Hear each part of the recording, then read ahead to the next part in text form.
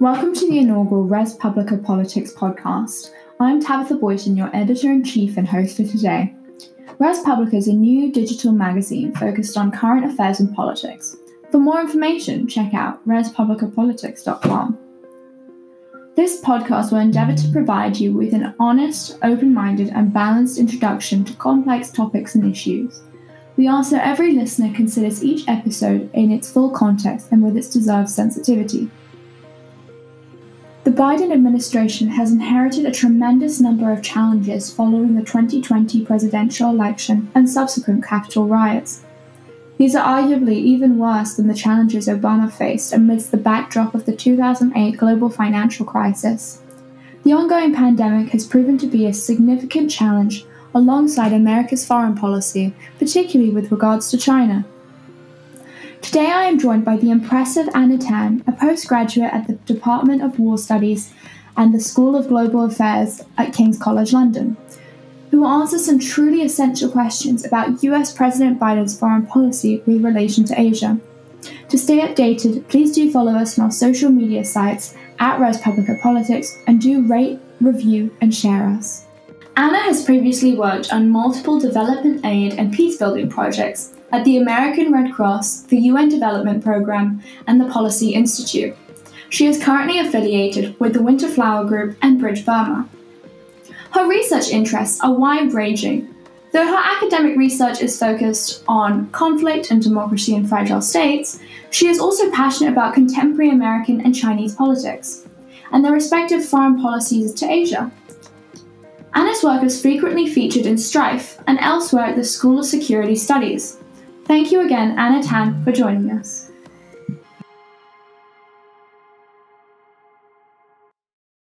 To start off with, do you think that Biden can truly unite America? Is this even a realistic goal? The US is so deeply divided. Biden's an age-old centrist, and I think he's got very functional working relations with some pretty right-wing Republicans like Senators Mitch McConnell and Lindsey Graham, whom I think very mainstream center-left Democrats like Nancy Pelosi and others find it very difficult to work with.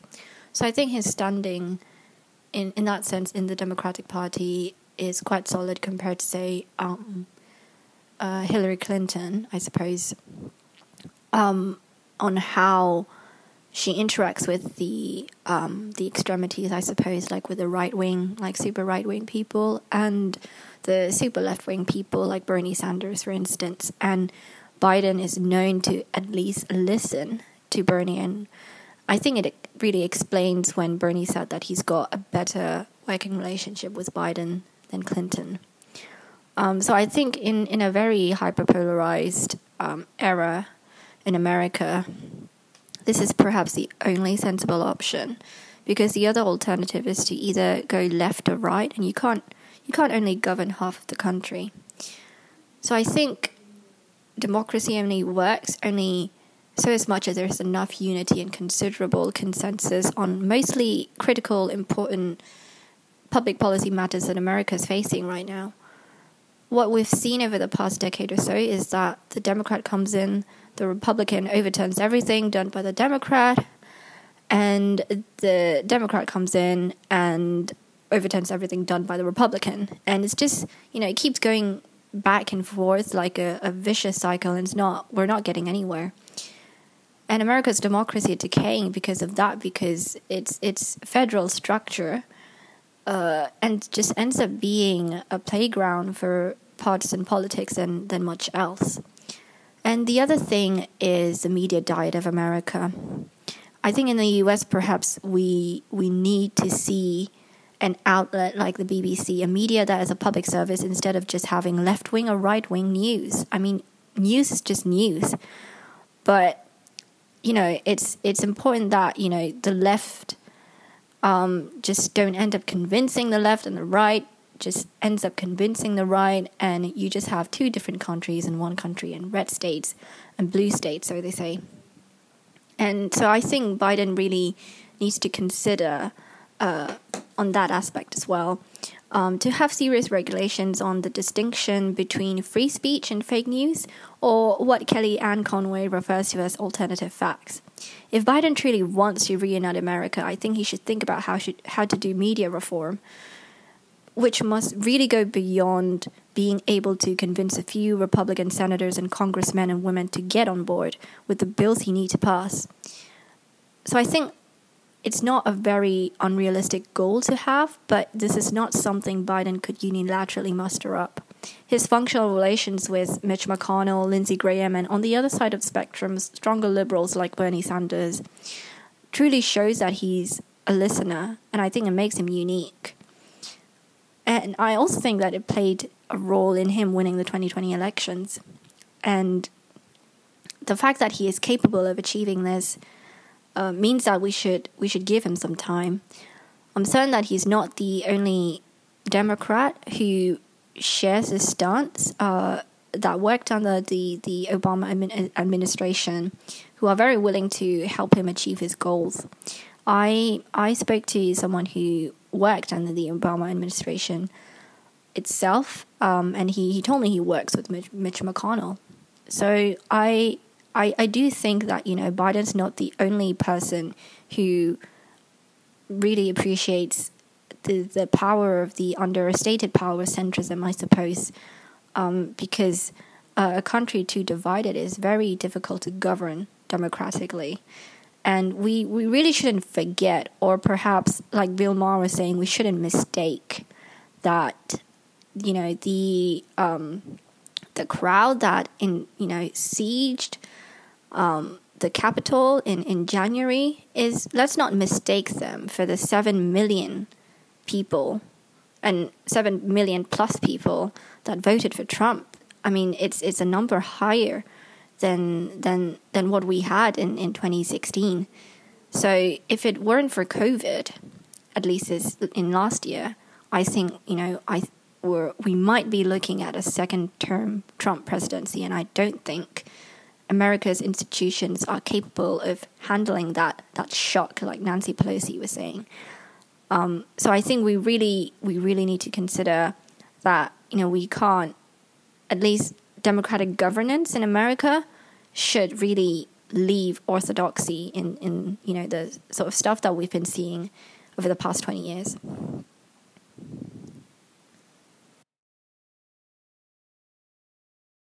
Do you think Biden's ability to unite America will have consequences on his foreign policy regarding Asia?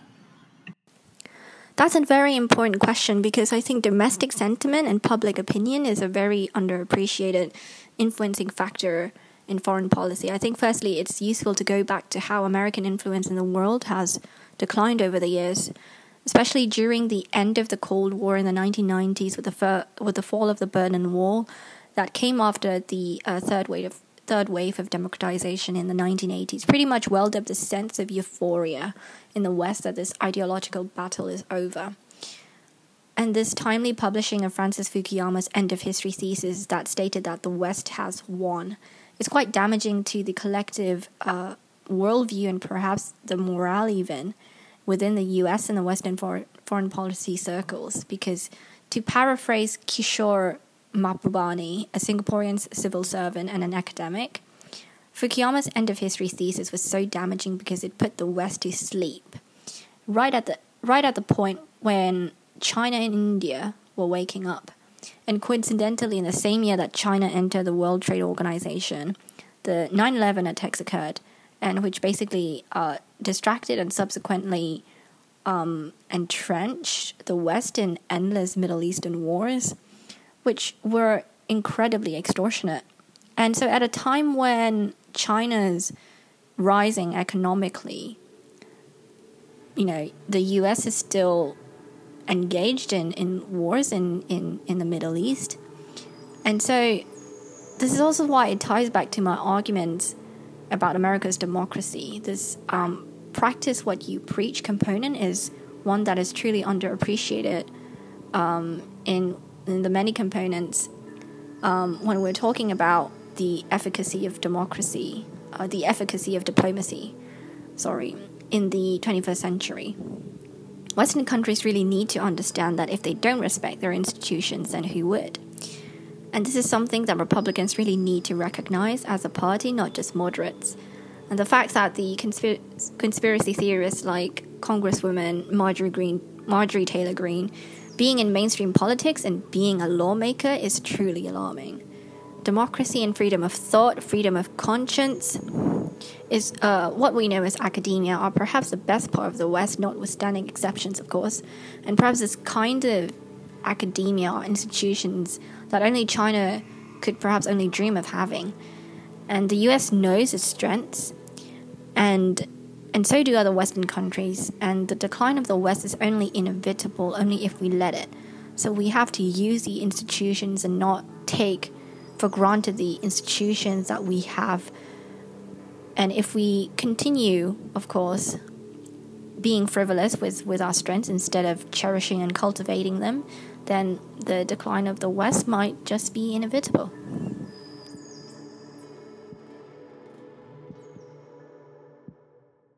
In light of the 30-year anniversary of the Shanghai Stock Exchange, do you think that we will see the Chinese economy becoming less open over the next 10 years? China's actually back to a good level of normality post-COVID, while the US and Europe are still reeling from the effects. So I think it's an important thing to consider firstly. How countries respond to COVID effectively and how they cooperate or otherwise will no doubt determine the economic outlook as they move out from COVID.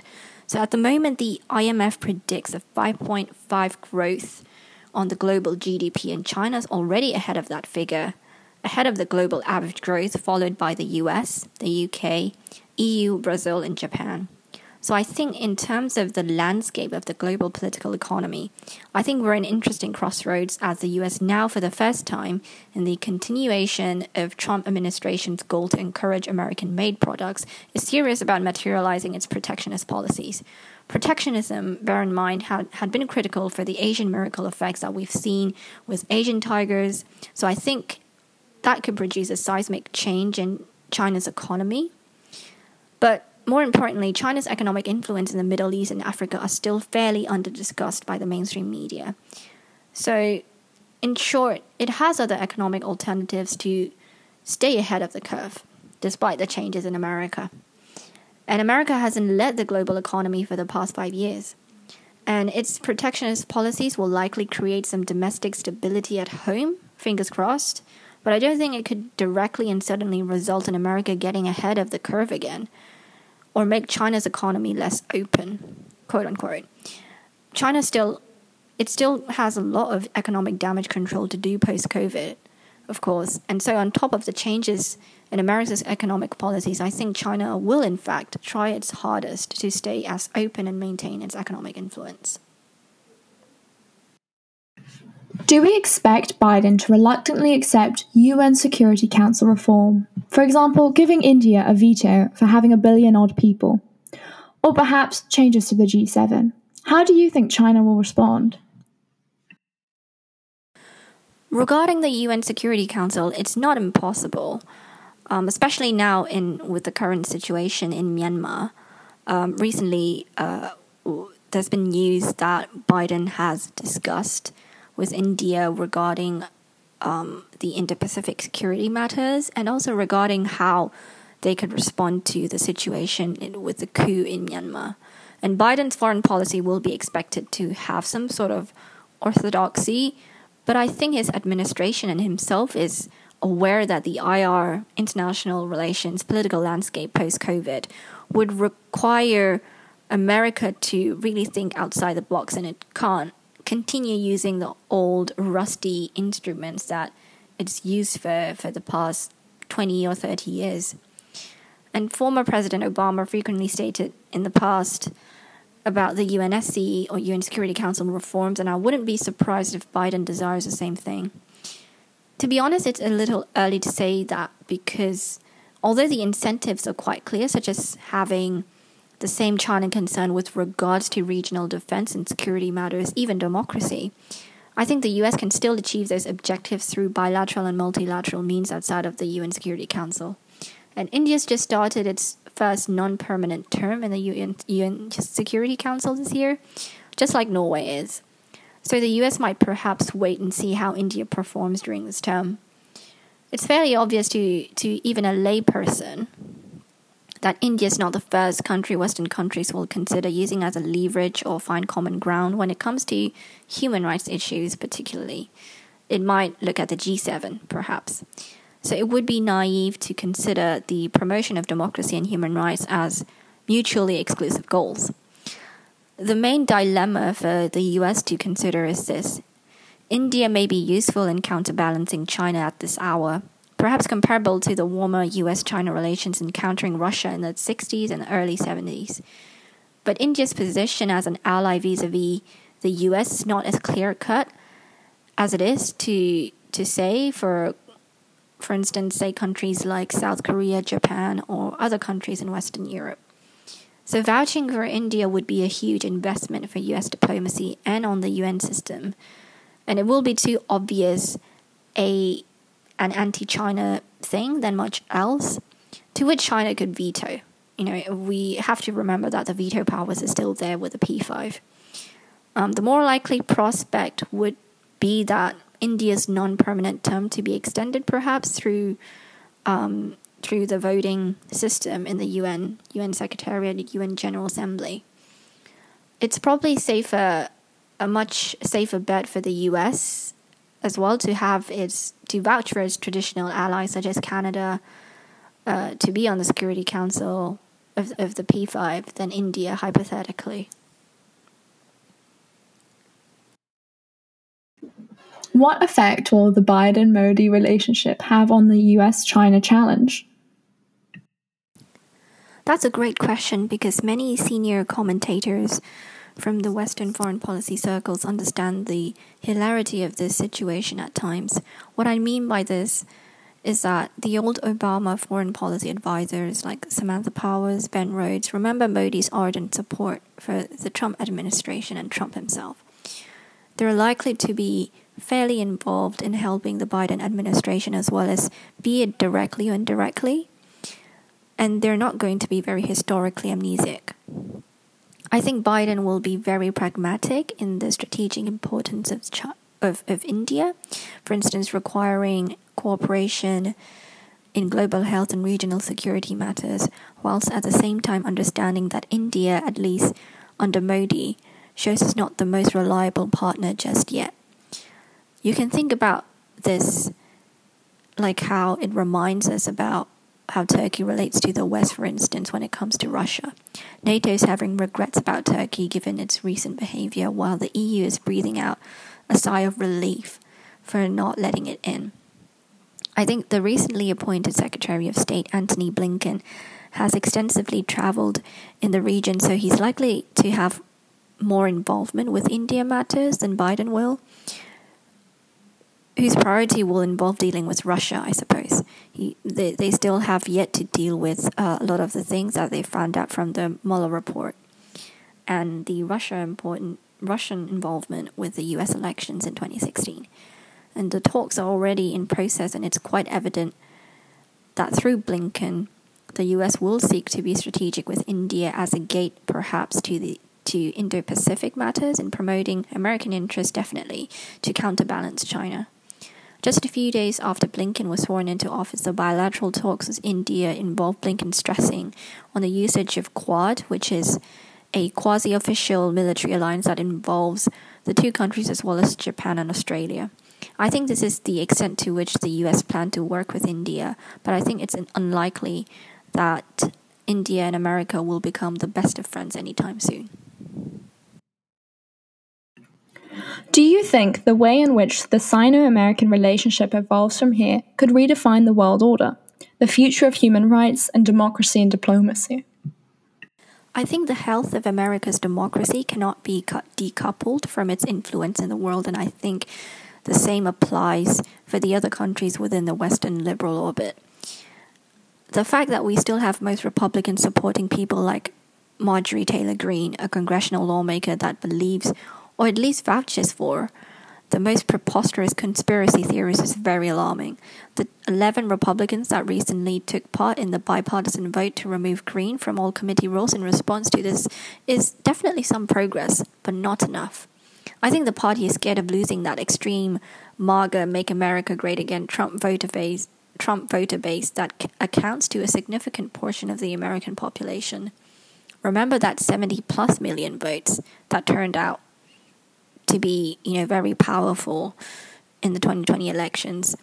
The fear, I think, and the fear of losing that magnitude of support, I think leads them to neglect that this is in fact counterproductive of whatever foreign policy anxieties the Republicans may have about China and to some extent Russia as well. This neglect, I think, is poison to America's standing in the world. For America to maintain its influence, I think the world needs to respect them. There's no doubt about that, be it its allies or adversaries, and I don't think in that aspect America has done well over the past 4 years. I feel that most of the Republicans care more about holding that grip of power, that voter base, to ensure that they can maintain that MAGA, attention and support than about America's democratic integrity. And this is not to be bipartisan at all, and to be partisan at all means. This is just the truth. And this is also why the Chinese are saying that America is going on a suicide mission, quote unquote, when Trump was pulling out from multilateralism. How it recovers from COVID and the Trumpian damage of Sino-American relations will determine whether America shrinks or learns in the importance of how its domestic democratic integrity is tied to its influence in the world. It needs not to repeat the same mistakes that Pivot to Asia policies did as well during the Obama era, meaning that it needs more strategic diplomacy with China. Neutral global goals like climate change and public health are entry points to cooperation with China, which will make its foreign policy goals like human rights and democracy a little more achievable. Pivot to Asia, instead of combining neutral goals, it combined defense objectives in Asia with human rights and democracy, which highlighted China's insecurities and make the whole thing a lot combustible, I suppose. And a lot of Asian allies and partners were quite reluctant to be along the same lines with it. And the fact that China's cooperation is necessary for the success of some of America's foreign policy goals is an underappreciated component of diplomacy. So I suppose I want to end this off with a Henry VIII joke in diplomacy, that it is all about execution. It overrides intention. America needs to recognize that, and so does its allies. I think we're at a turning point where over the past 2 years, in particular, we have seen a massive backsliding of democratic freedoms as recorded by the Global Democratic Index, GDI, by The Economist in 2020. And this is the lowest year on record for democracy since the creation of the index in 2006. Whether that number continues to go down or recovers is history that's still yet to be written.